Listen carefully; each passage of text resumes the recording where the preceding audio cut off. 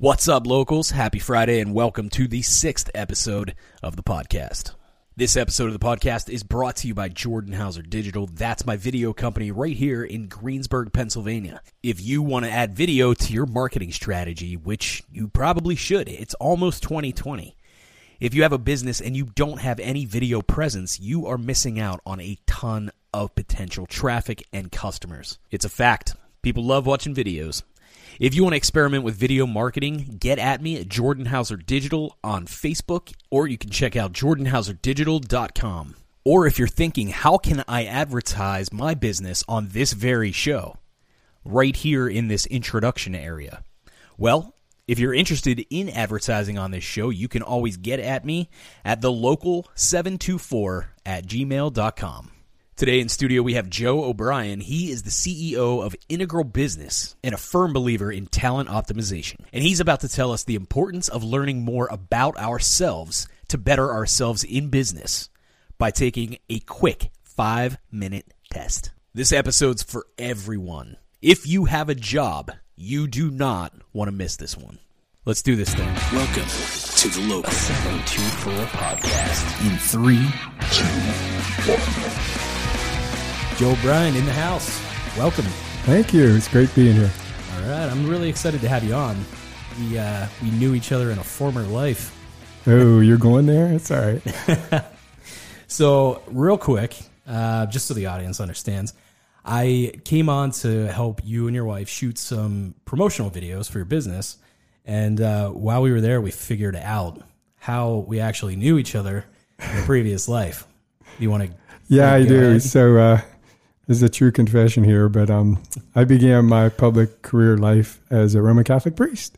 And to my surprise, this individual was helping us, namely Jordan, to promote our business through video and different things, reminded me of back in the day. So maybe retell some of the what the heck I was like back then. Yeah. I just went by the cathedral, the Diocese of Greensburg, and that's where I laid on the bricks and dedicated my life for that vocation and career.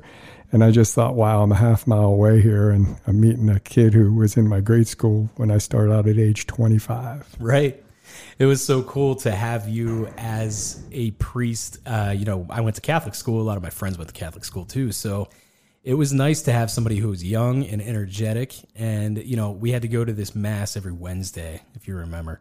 And it just that was something that, you don't look forward to as a kid. But with you doing it, it was fun and it was exciting. And you played guitar and you sang and all of this stuff. So we really did connect with you on a whole different level, than we would with, some of the old guys or the old priests that were there. So, do you remember what grade you're in?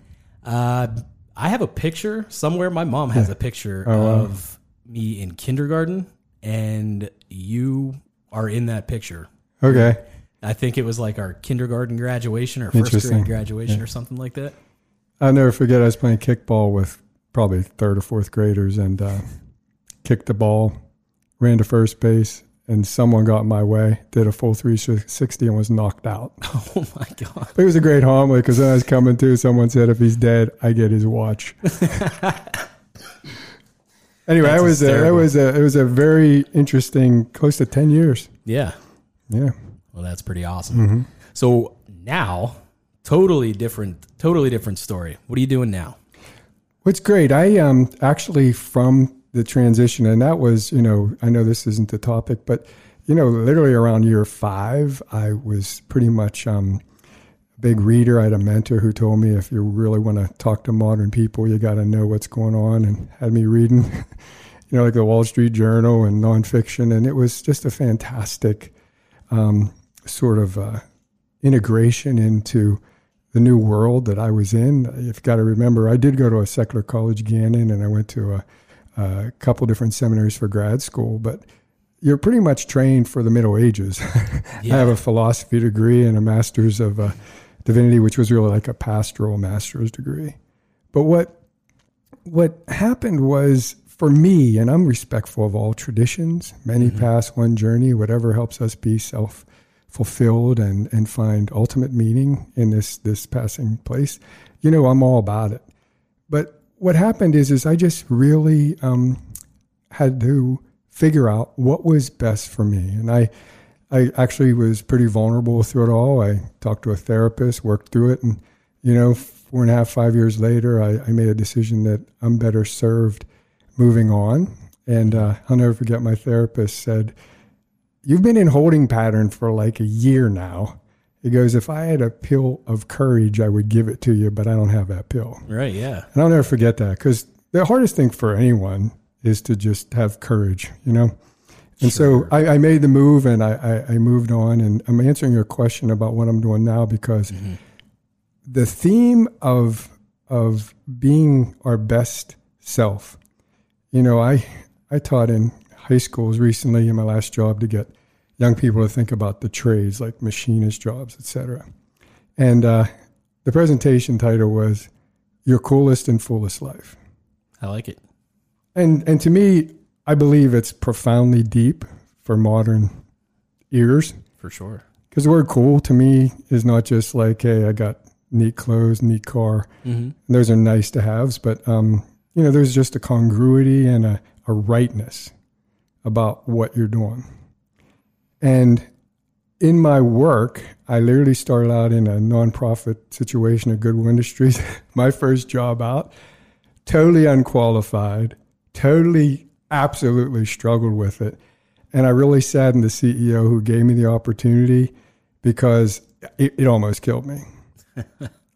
I went to Goodwill Industries and had a situation where I was going to try to work with people with disabilities just to get away from the public and take an easy transitional job. And you should know that, that work to me, I had read a lot about it being a healing thing for people, every day is this, you're the same person with individuals with developmental disabilities. There's not, they have their issues as all humans do, but it was just something. But they convinced me there was an opening for director of communications. And this was a $37 million company. Wow. Yeah. So I quickly exited. And after that, I went and did what I originally wanted to do for the next few years. And my whole life's been about, pretty much from there, human resources. Yeah. I landed a great job at a tech company. I knew the founder and his son. And actually, my whole motive has always been, how do you get people to be fulfilled in their careers and also just keep evolving as humans? Right.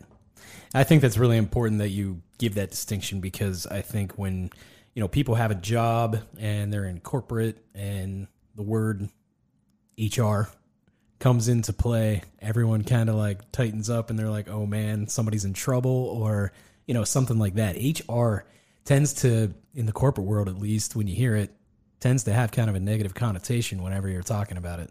But in my experience, even in the last company that I worked for, that wasn't the case. It was, of course, you would, if you were in trouble, you had HR sitting in your meetings. But then, HR was also there as a representative for you if you had, anything that, any questions or any problems or anything like that. And I like that you're saying that, it is to help find, your, how to be fulfilling and, find a job that really excites you, or ways to behave, I guess, that would help you be your best self. Yeah, exactly. And now, out of respect for HR, I've left. I told you about the first career I left.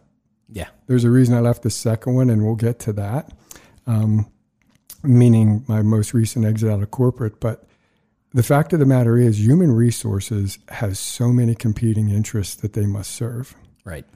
And no matter how noble the people, no matter how intelligent, you have a workforce that's comprised of people with different levels of understanding. From my philosophy, I'll spare you the Latin, but one of the great philosophers said, a thing's received according to the mode of the receiver. If you have someone who's really narrow-minded and you're trying to explain a strategic reason why, they don't care. Right. Okay. And it's that kind of stuff. And I found, though, that even with all those competing interests, if you do the craft nobly and respectfully, people know that someone's sometimes going to have to give out pink slips because of recessions or because you got acquired and that kind of stuff. But it's not an easy position to be in if you want to be liked. Right. Absolutely. My wife is actually in HR at a company, and I see it from both sides of the fence now. Yeah. When I was in corporate, I had my bouts with HR and things, and at the job that I was at, I wasn't the most happy person in the world, and it just it felt draining to me. The sense of all creativity was just gone. It wasn't holding my interest. I wasn't happy. Button heads with management and things over little things like, hey, can I be creative? I'm begging you to let me do something different. And you're just like handing me a task sheet that says, do this exactly. And now I have to do this and then, move on to the next thing. And it was terrible. There was no outlet for my creativity. So me and HR met quite a few times. And then once I met Jessie, my wife, and we ended up getting married and all that stuff. Now I'm seeing it from the other side, and I see that she truly is like, it follows her home. She really does take the most I would say she takes so many steps in order to help people. She'll do anything to help somebody, bend over backwards to make anybody feel comfortable, trained correctly. Anything. Mm-hmm. So now I have this different understanding of it. So now I can appreciate what she does, even though what my previous, thoughts on it were. Yeah, no. And so what happened, and there's so many phenomenal people in HR, but just for the record, it's had a bad rap from Harvard Business Review going back 25 years. Big hat, no cattle. It was about HR guys in the C-suite, how they end up there. There was an article in Fast Company in 2005, the most reads ever, I think, according to the editors and stuff, why we hate HR. And it was hilarious. But the problem I see is the executive team, the boards, the owners have allowed this function to stay pretty much just that multi-service, multi-dexterous, from the Terminator to the helper, and it's tough.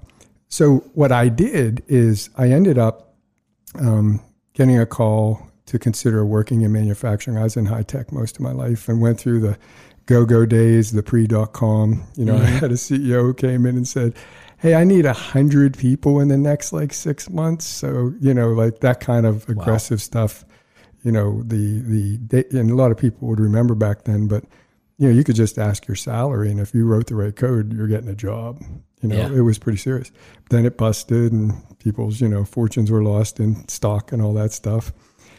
But I worked there. I got this call. Fascinating team. I will tell you that 99% of all workplace struggles come down to 4 things: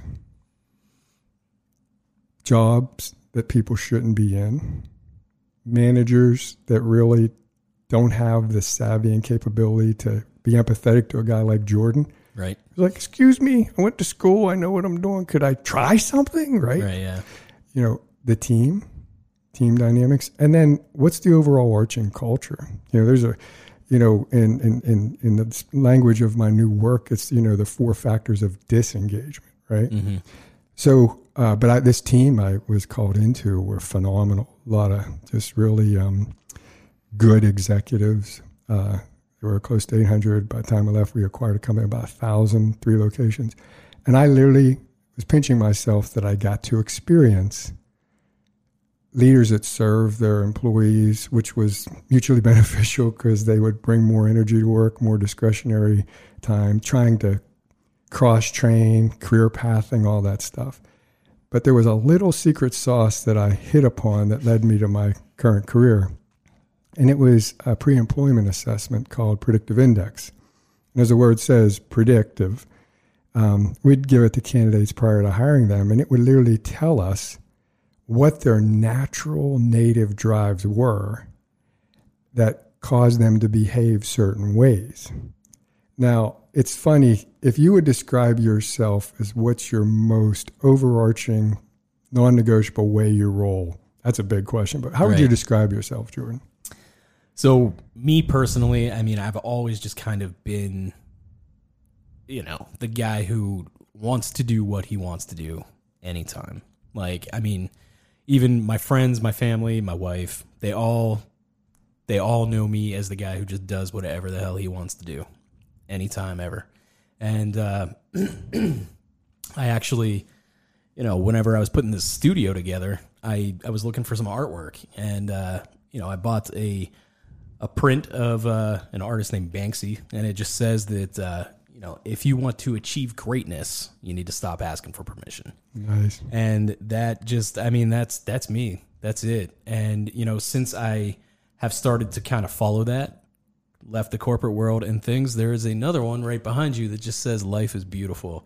And that's honestly how I feel now. It's crazy. I was so bogged down, under just levels and levels and levels of management. And it felt like I was there to do something important, but I never really got to do anything important. You know what I mean? I mean, it was a cool job. All of my friends were jealous. They loved the fact that I was out flying in private jets to New York for the day, doing all this cool stuff, going to California, going to Florida, all of this cool stuff. But so there were perks to doing that, but it just was, when we were in Florida, I spent my entire week, seven days in a hotel. I didn't see the outside. It was just nonstop from the time you got up till the time you went to bed. You were working, you were inside, you were doing something. So, it wasn't, the perks were there, but they didn't matter.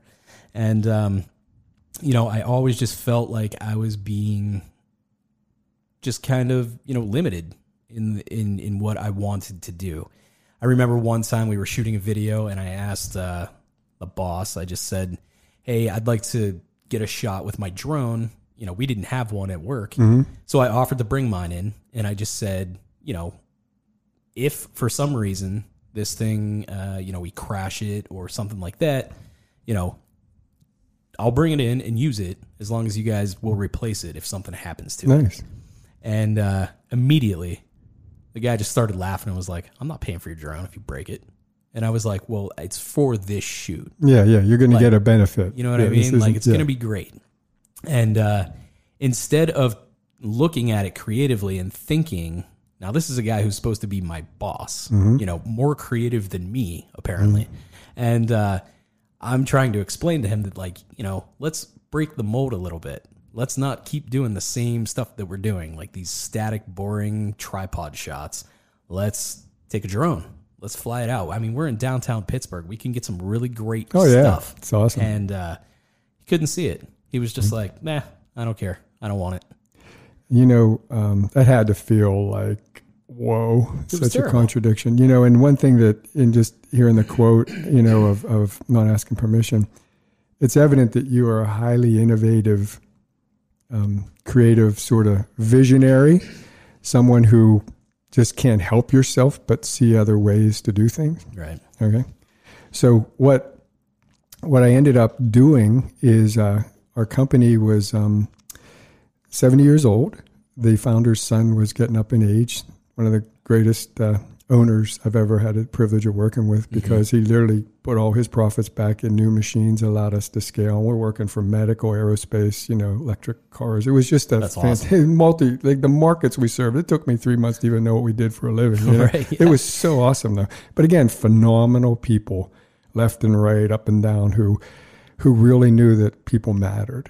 Okay.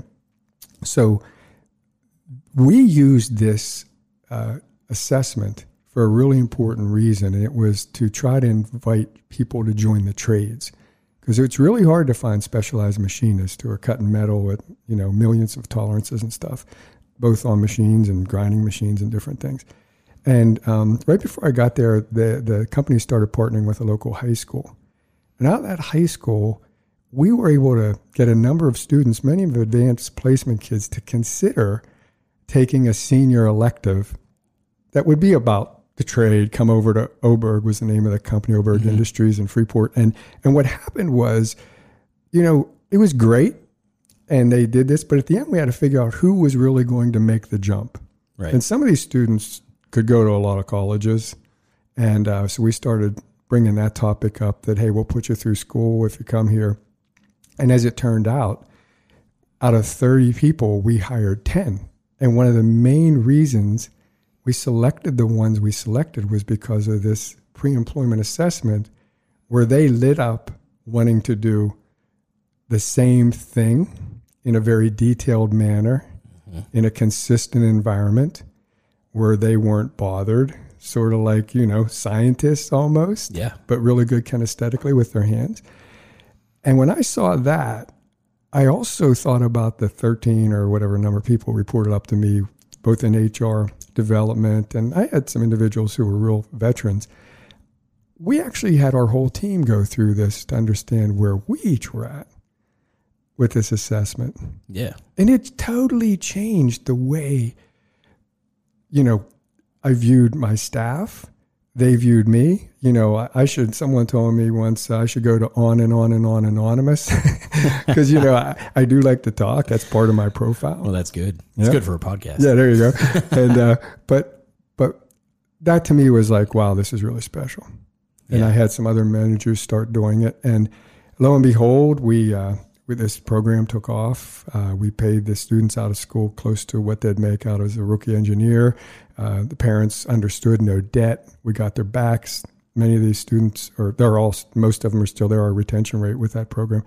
And so to me, I was like, wow, this is it. Yeah. I read, it sounds inspirational, but I think it's really cool that, when the world's greatest need is your greatest passion, you found what you're supposed to do for your life. Absolutely. That's a great quote. Love it. And I saw it in their eyes. There was one young lady, I think her household income, she told me was $40K, her mom. Another kid, they're literally buying groceries to feed their siblings with this nice salary they had, and they're all kind of collateral benefits. But getting back to the story, we ended up our owner wanted us to consider the sale of the company for him to get a liquidity event to get at least the money he deserved to move on to his next stage of retirement. Mm-hmm. And we were able to do that. And as is the prerogative of any new owner, they have their own executive team. So a number of the key leaders we were told no longer needed. So I find myself, just shy of Social Security about 7 years, although I want to work till I'm 100. I just love working and helping what I can do. I found myself, wow. Yeah. What am I going to do? And then this thing sort of welled up as an option. Little did I know this company, which is located in Boston, had been acquired a couple years earlier by 2 Harvard MBAs. And they literally have been investing a ton of money, got other investors to now take it from the strategic level using personality, behavioral assessments to the whole company. Yeah. And getting, if you think about it, an X-ray machine. Mm-hmm. I did some research on that. Founded 125 years ago, discovered accidentally by Wilhelm Conrad Röntgen, this professor. He was like 50 years old and he was dealing with tubes and lights and stuff and ended up seeing, wow, this light went through this paper. Ended up flashing a picture of his wife's hand, which showed the rings and the bones. And if you think about that one discovery, what that meant for healthcare. Oh, yeah. It's astronomical. Yeah, from MRIs to TSA, we're getting zoomed all the time, okay? That inner awareness when there's an exterior barrier, okay? Most people go to work acting. Oh, yeah. Okay? But you can imagine if you get beyond the facade of really understanding, like, who are these individuals? Yeah. How do they really roll? So to bring us in for a landing, I actually was able to be credentialed as a partner with this firm. And I founded my own business called Integral Business. And I actually am now totally getting immersed. I've been trained in most of the products. Some of these are not eligible to even sell till January with the executive, sort of review and making sure alignment there. But I actually believe that the universe has given us a tool now to delve deeper into having people find their coolest and fullest life. Absolutely. I mean, it's cool because when I was there to, shoot the videos of the dance studio, your wife's dance studio and things, we started talking about integral business. And then, we decided to shoot some videos for you. Yeah, which I appreciate. Yeah, and we're going to use some of them too. And I can't wait. The footage turned out amazing. Yeah. But it was just so interesting to hear you talking about, all of this. And back then, I mean, I don't even remember when that was. It was probably about 5 months ago. Yeah. Summertime. So, I mean, this was all brand new to me. So I didn't really understand too much of what this was all about. But then we had my wife come in for a scene, sitting at the desk with you and stuff. Help film. And then when I heard you guys talking, I mean, I was just like, hey, I'm going to be over here taking some shots of you guys, and you guys just go ahead and talk about whatever you want. And you guys just went off on a tear about, this and HR and, people's behavior and things like that and what makes people light up and all of this. And it was the most interesting thing for me to actually just kind of be a fly on the wall, hearing you and Jesse talk about that. And it was just like, this is like really awesome. This is way deeper than, what I understand. And, then fast forward 5 months, here we are. I've gone ahead and, researched some of this stuff, and you and I have talked about stuff, and then really kind of getting introspective on myself, and then thinking, how much happier I am now that I'm doing my own thing. And I decided that, happiness is way more important to me than, some inflated salary. It's cool. It's great to make money, and you got to make money. You have to pay your bills and all of that. But if you can find a way to make that money and do something that you love to do, you literally are fulfilled. Like, it's awesome. I'm happy for you. It's amazing. Abraham Maslow, you may have heard of hierarchy of needs, but this was a psychologist who lived in America, origins in Russia, and his whole purpose of becoming a psychologist was find out how to live in modern America. And this is like, the 50s. And he said, how do you eclipse the desire for fame and wealth for the bigger interior happiness, factor that you're talking about? He came up with this really cool model that's quoted all over the place, still in our day, of like, hey, we have certain needs. We need our body, rest, food. We need safety. Okay. Then those are all like physical things. You can, buy a gun, build a moat, whatever. But the fact of the matter is that, you then get into these invisible things like belonging, our relationships. My wife, you mentioned, I married a few years after I left the cloth, the priesthood, and I couldn't have landed someone who was willing to take on this philosopher on and on anonymous guy, right. But, and just seeing the difference between us as well as what we've made of our life. We used to compete ballroom, and she went on to become a professional ballroom instructor, and we have an enrichment center now, and we both work out of that. And it's all on this. The word integral was literally what I was reading most when I was discerning. It's literally the philosophy of taking all that's best from the past, all that's best from science, all that's best from psychology. And what would it look like if we literally peeled apart not just the thoughts and the visions of these things, but the practices they ask for? Mm-hmm. You did a practice. You literally put yourself in a risk place to say, I'm going to do certain actions to start a business. Yeah. You just told me I'm happy. Tony Robbins, we could quote many people, but one line I quote from him: progress equals happiness. Oh yeah, for sure. If you're moving forward, you're doing okay. So, maybe you want to tell the people what we're going to do now for a little bit of fun, just to see what's going on. Cause I want to make sure we get this in for you. So as we were shooting these videos and stuff back in the day, we decided that I was going to participate in this predictive index. And just as a I don't even know. Well, you're helping me. I'm a rookie guy. Right. And they say do 30 reads in 30 days. Yeah. Mine's going to be like 30 reads in 60 days, but I can check the box off of one of these with Jordan. Okay. Yeah. And it's a practice. I'm happy to report this is like 27. So I hope I got this succinctly and accurately down a little bit for you, my man. Right, yeah. You're not my first rodeo. That's good. So, but yeah, I wanted to basically give you feedback that if you were a candidate in my company, what I was seeing, and more importantly, for your own self-knowledge. Right. That's important because when we were shooting the videos, we spent a couple days together.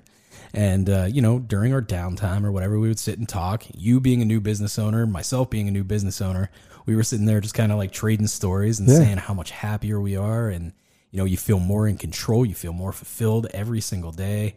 It's, you don't have this, this ham and egger 9 to 5 mentality anymore. It's, yes, you work more, whether you're up at 7 or 8 or 9 or whatever. But you're working not only till 5, you might be working till 7, you might be working till 8 o'clock that night, or I don't know, maybe you have a short day and you only work till noon, whatever. But it's like, that flexibility is really something that is important. And to participate in something like the predictive index I'm excited to hear these results because I'm interested to see what this says about the way that how happy I feel now. It's awesome. Okay. I'm very excited about that. And for those listening, it's best to have visuals, but we're going to just paint some audio pictures for you. And I want to just briefly outline one thing I wanted to say though, Jordan. It's very rare. They say, like 30% maybe of people love their job, but it's out there. Mm-hmm. We still have people who, like you, would work extra hours on their own discretion because they love their boss, they love their work, sure, right? Absolutely. And so this tool for me is the 70% or even more people that literally struggle and burn calories and are stressed because they're in the wrong job or the wrong boss or the wrong team or the wrong culture. This could be such a pathway of liberation if companies would take advantage of this deeper inner look. For sure. I mean, let me preface. Yeah. Excuse me, I have a cold. So I lived in Lancaster for a little while, and I worked for a small company. It was myself, 1 or 2 other guys, and then our boss. Our boss, his name was Derek, amazing guy. This dude is like a serial entrepreneur. He knows how to make money doing things that he loves to do. And to work for this guy was one of the greatest things that I've ever experienced. I learned so much from Derek and just the culture in Lancaster. So I don't want people to think that I hate working for everybody. Right. Because I don't. Right. I mean, if I was able to, when I moved back to Pittsburgh, just because I wanted to be closer to my family, if I could have taken that company, Derek and all of my team and everything like that, if I could have picked that business up and brought it back to Pittsburgh, I'd still be there. I loved working for him and that company and doing the things that we were doing. We were making videos and commercials and all kinds of stuff. It wasn't until even when I started working at my previous job, giant retailer in Pittsburgh, and I was making videos for them. I was a video director there, and when I worked for the marketing department, everything was good. I felt like I belonged to a team. Nice. The guys were funny, and the girls were funny, and like we all kind of hit it off on this level of like, we're the creatives of the company type of thing. And it was just like, it was real relaxed and everything. Fast forward a few months, the company went through some changes, and they shifted the video department over to a different department. Now, this other department was nowhere near creative. It was very analytical, very like spreadsheets and blah, blah, blah. Like, I mean, things started happening to my job where I was just like, wait, I'm doing spreadsheets now? Like, how is... I come here and play with cameras. That's my job. That's why you pay me. Yeah. And, it seemed to be a difference between, like there's the Richard Branson, the Virgin guy, Virgin Mobile, or whatever, Virgin. He just, he has a great quote that's, about, there's a difference between a boss and a leader. And, when I was in that first job there, back in Lancaster that I was talking about, with Derek, or in the marketing department at this other place, with my boss at the time, his name was Ryan. I felt like those guys were great leaders. When I got to this other department, I felt like I was surrounded by bosses. Yeah. And that was just, not good. I wanted to preface the good. Fact that, and I think there's probably a lot of people who empathize with both, those who have a good opportunity at work and those who, for one of those reasons, we talked about, they're struggling. Yeah. They're struggling. So let me ask you this. What did you think about this survey? It was an email you got. I mean, how long did it take you to think? Probably 5 to 6 minutes. Exactly. It's nationally, there's been 30 million people take this survey. We have the most modern updated version, but it's quick. And what I want to do now is just give you a little bit of background on what the survey is actually doing and telling us about you. Okay. Or it's not telling us about your skills. It's not telling us about your values. Yeah. It's basically telling us how you roll, what really is the way you're driven. Mm-hmm. And those drives create needs, which translate into behaviors. Yeah. Okay. And this is a workplace assessment. Now, I always say the business of life, like really everything. It's funny. I was reading that, most millennials, 89, born after 89, they're more concerned about purpose than pay. You mentioned that already. They're more concerned about basically development and satisfaction. It's just really cool. But the one thing I remembered is they're more concerned about life than a job. Right, yeah. So which is funny because I was born in 1983. Yeah, there you go. Oh, you're, I'm a hip guy. Yeah, absolutely. But getting back to this thing, the survey is basically trying to find out 4 different factors, they call them. Mm-hmm. And then there's a 5th element. And the 4 factors are this. And you could think about it. The first factor is they use easy A, B, C, D. Okay. A is dominance. Okay. The drive to basically put your influence on people and things, like leave your thumbprint, right? Right. It can be high, or you could be at the other end of the spectrum, which you really aren't that kind of person. You're more a collaborator. You're more a supporter. You're not someone who puts himself out there. Okay. Right. The second drive is basically B, which is, the drive for extroversion. And we know how that translates. You just like being with people. Yeah. You process through people. The third drive, it's a little weird because it's not a Webster dictionary. It's C, it's patience, but it's really, I like the definition, the drive for consistency and stability. Remember those machinists I talked about? Their work environment would make them most, effective if there wasn't a lot of change.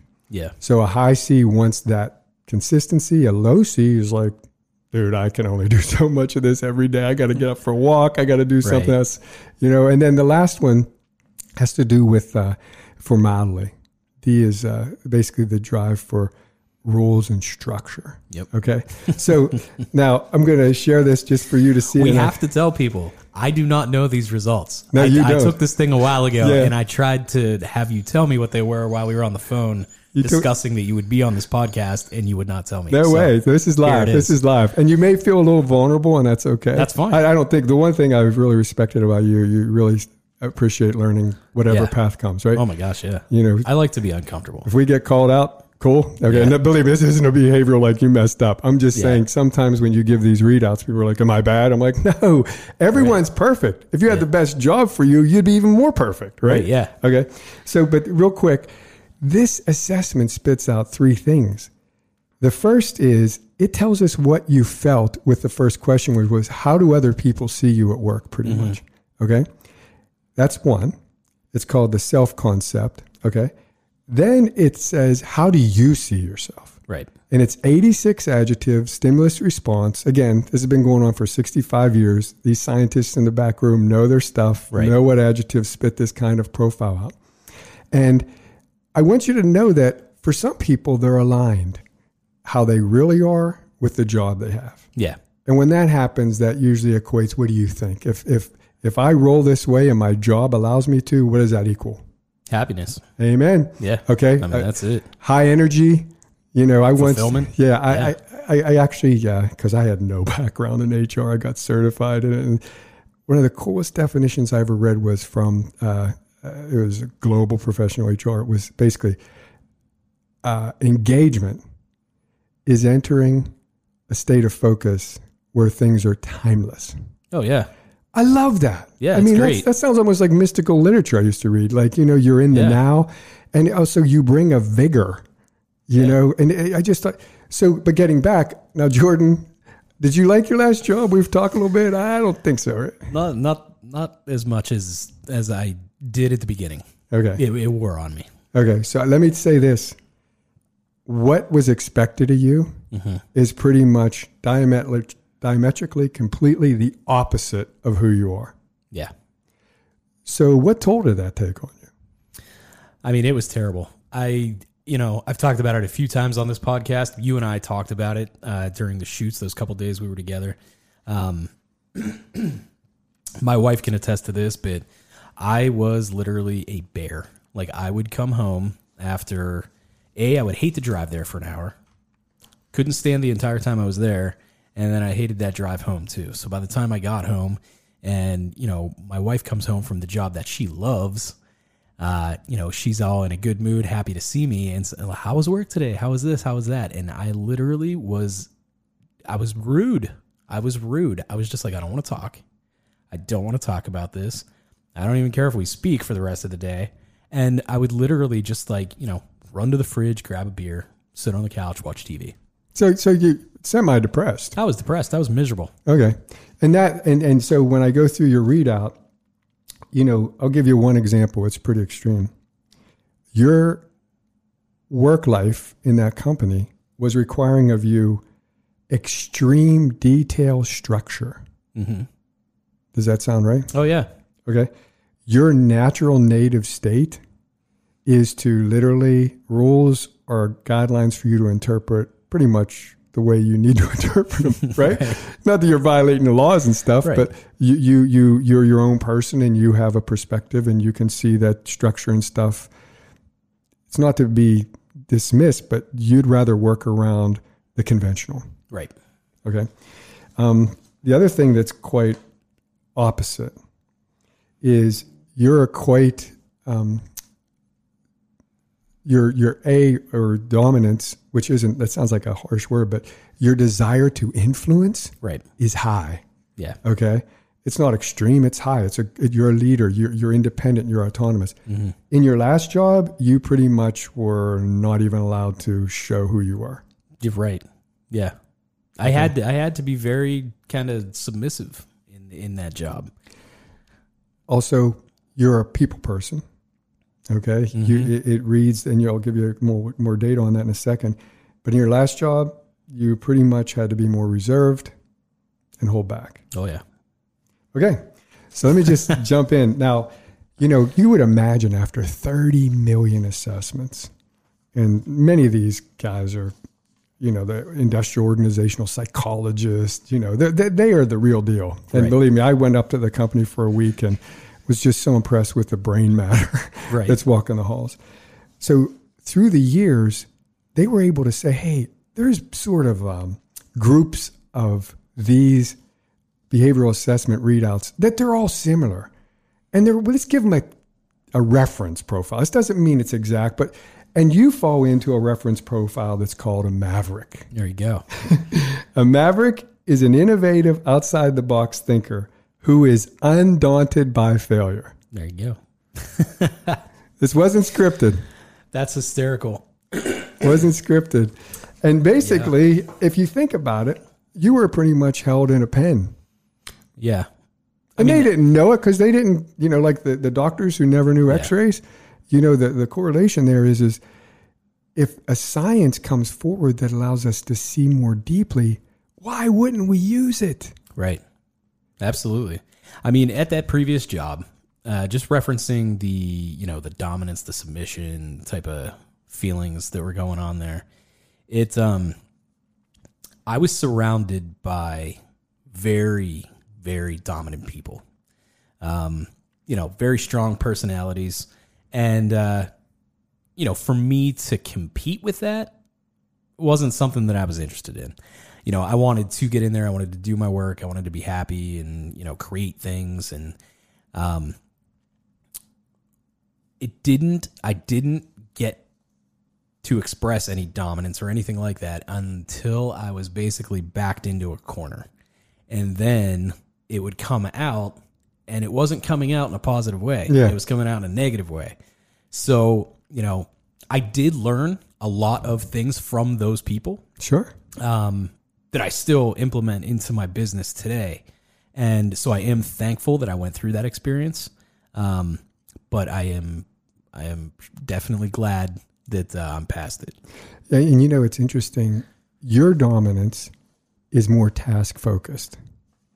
If you want to dominate anything, you want to dominate innovation. You want to dominate bringing, GE said we bring new things to life or good things to life. You're thinking that way. Yeah. And your pattern says that. So to summarize or to, briefly go through some of this, let's talk a little bit about your strengths and challenges. Strengths is that you want to produce quality results over and over again. Mm-hmm. Okay. But you also have an insatiable desire to really make that impact. So you think of your clients, right? Right. I know as a recipient of your services, and this isn't a commercial, but what do you guys want? Yeah. And I know working with Luann, you've been through her part, it's just that video that ended up, it's just so much technical going back and forth. Right. But, and I think then when you look further than that, the whole thing of your ability to think out of the box, mm-hmm. Okay, bringing new variables into situations that no one else would think. I mentioned my man, Abraham Maslow. Yeah. The highest part of his pyramid was self-actualization. And I think I like to say selfie actualization for millennials. Okay. But the fact of the matter is like all of us have ways to impact this world that can profoundly change it for good. Ancient philosophers said there's three things that we're about: goodness, truth, and beauty. You think of what one of those three, what do you think you're about a lot? All three of them. All three of them. Tell the message in a beautiful way. Absolutely. It got to be good. Yeah. I mean, when thinking about doing, I'd love to have my clients give me all of their insight on what they want in their video. I take that, I think about it, and then I shoot you guys back, a quote with an executive summary.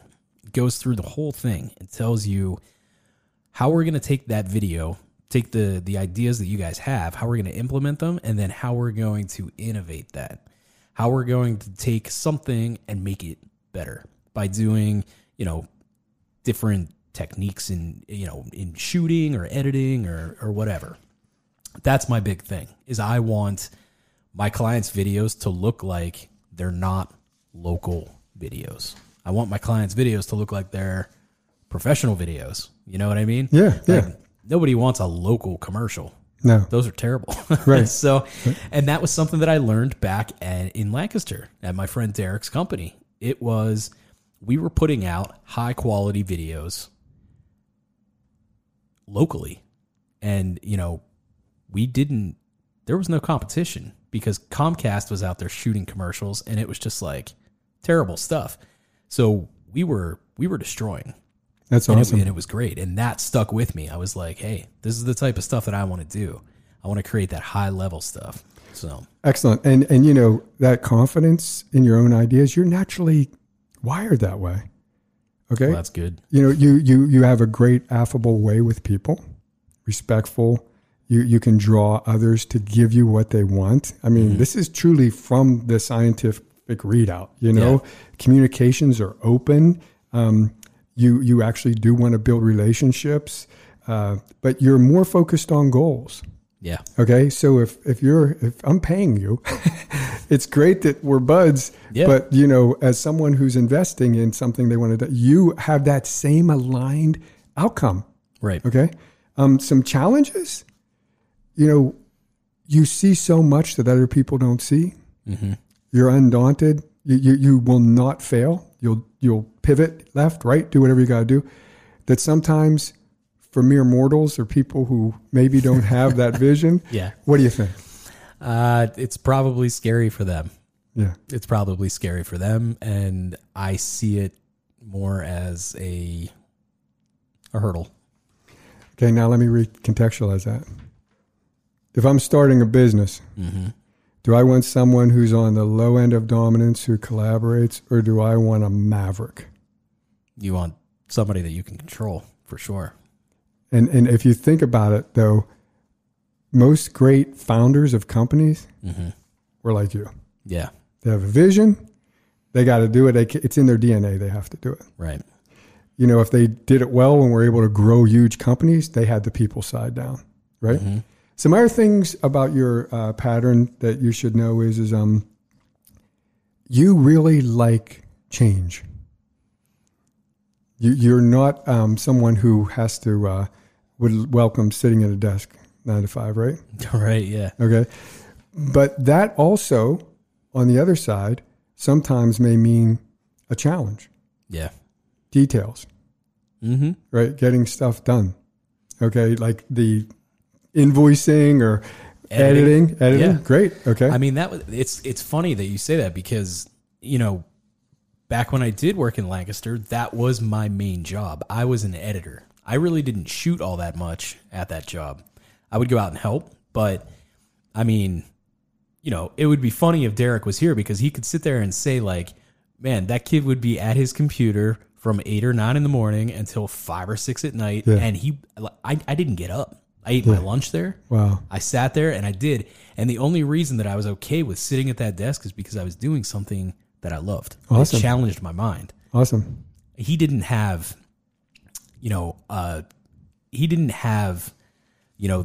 this task list for me to follow. It was, I want you to take and make this commercial amazing. I want you to do motion graphics. I want you to do this, try different things, all of that. I was given complete freedom to do whatever I wanted.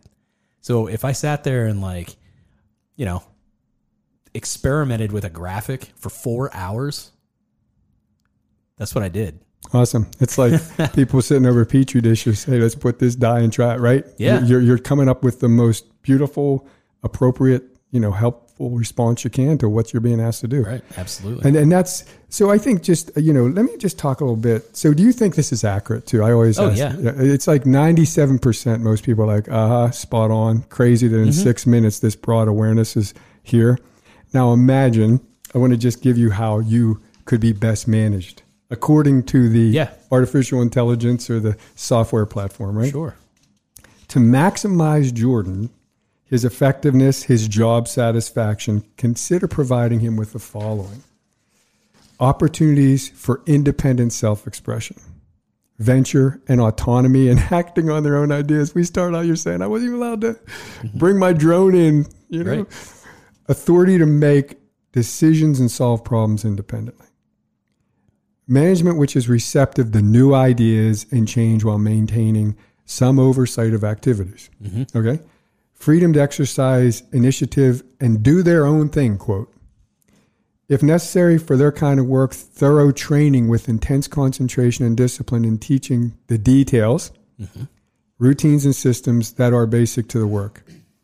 Follow up naturally on any specifics.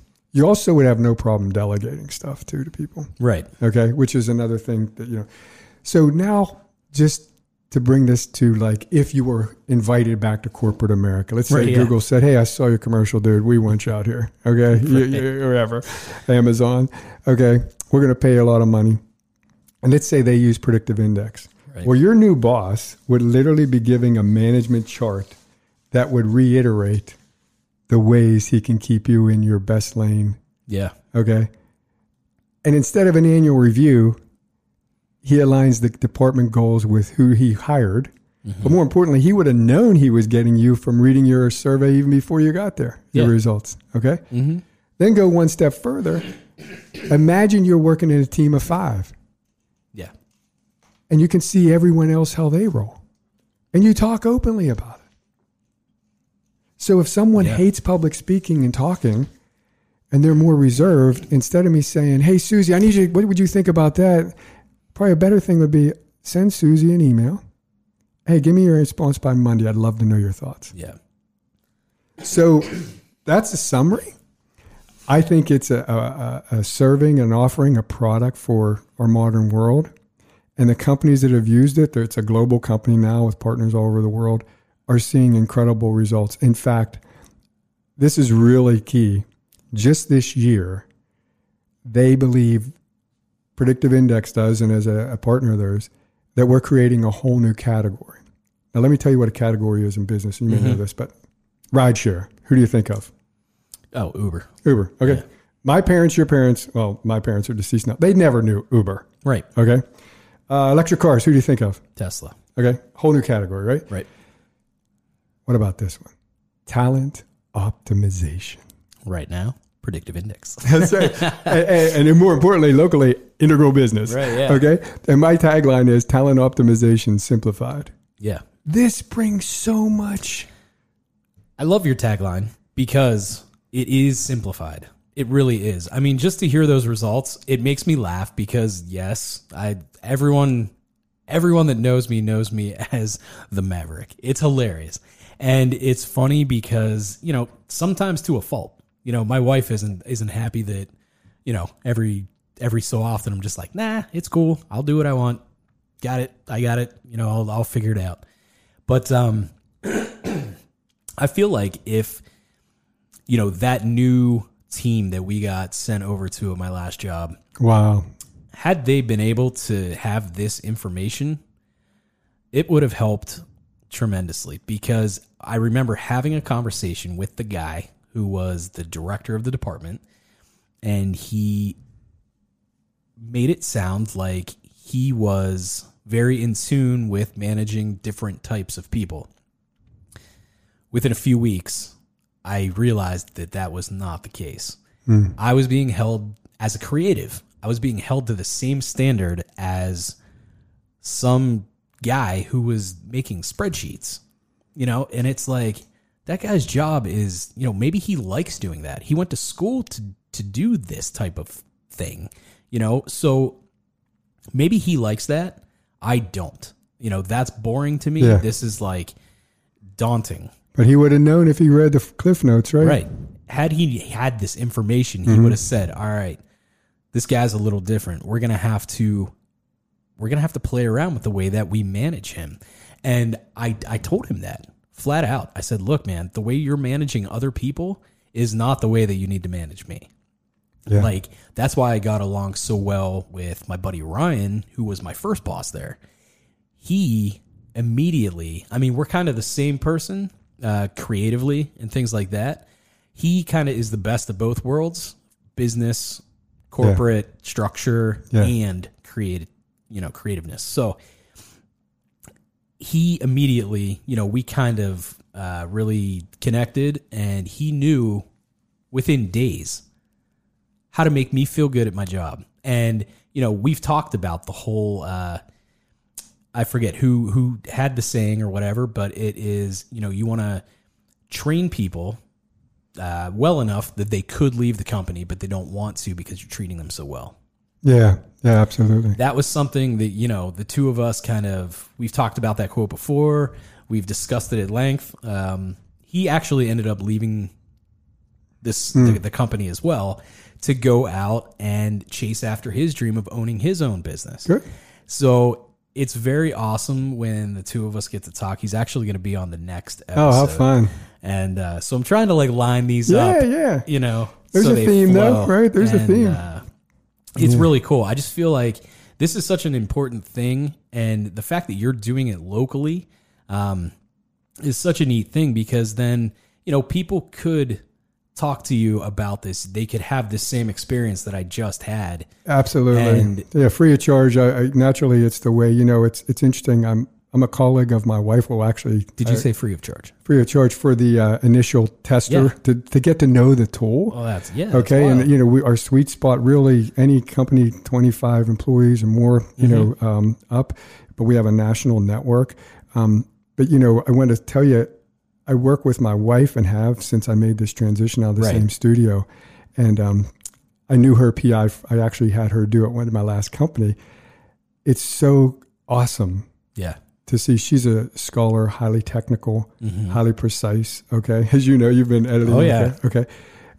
But, the amount of drama that leaves the room, the amount of mutual respect, the amount of understanding that we all have, get a little preach here, like whether God given or universe given, whatever modern parlance you want to use about ultimate things. Yeah. And if we cooperate, we're hardwired with these things anywhere from like 15 to 18, and they're our whole life. Those are our drives. Yeah. So it's really something that could bring so much more effective productivity. But I think, the motto of Predictive Index is better work, better world. Yep.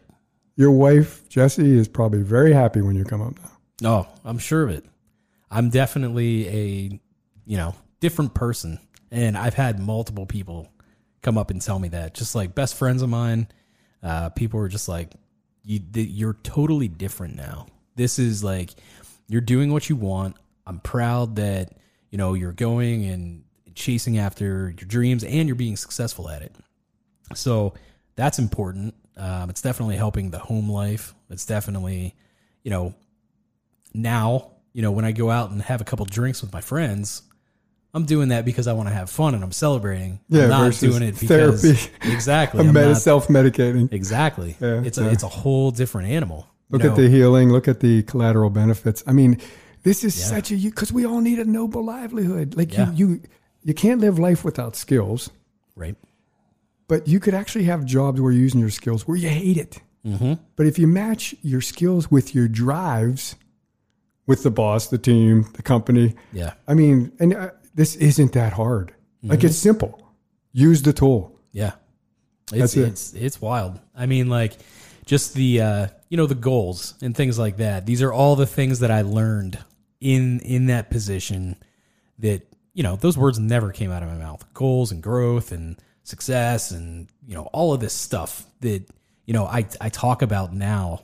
Being an entrepreneur, it's very funny because those are all the things that I hated to hear these bosses say. Like, hey guys, by Friday you have to have your goals, goals completed for the quarter and blah, blah, blah. And I was just like, man, what a waste of time. Yeah.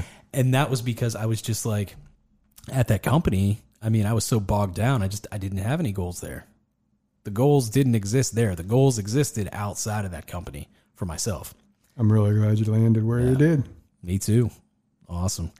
Well, can you tell us where we can find you? Yeah, really appreciate it. So my website, again, I work out of Integral Enrichment Center, but my website is just integralbusiness-IEC for integralenrichmentcenter.com. You could just look up Integral Enrichment. You can get me there too.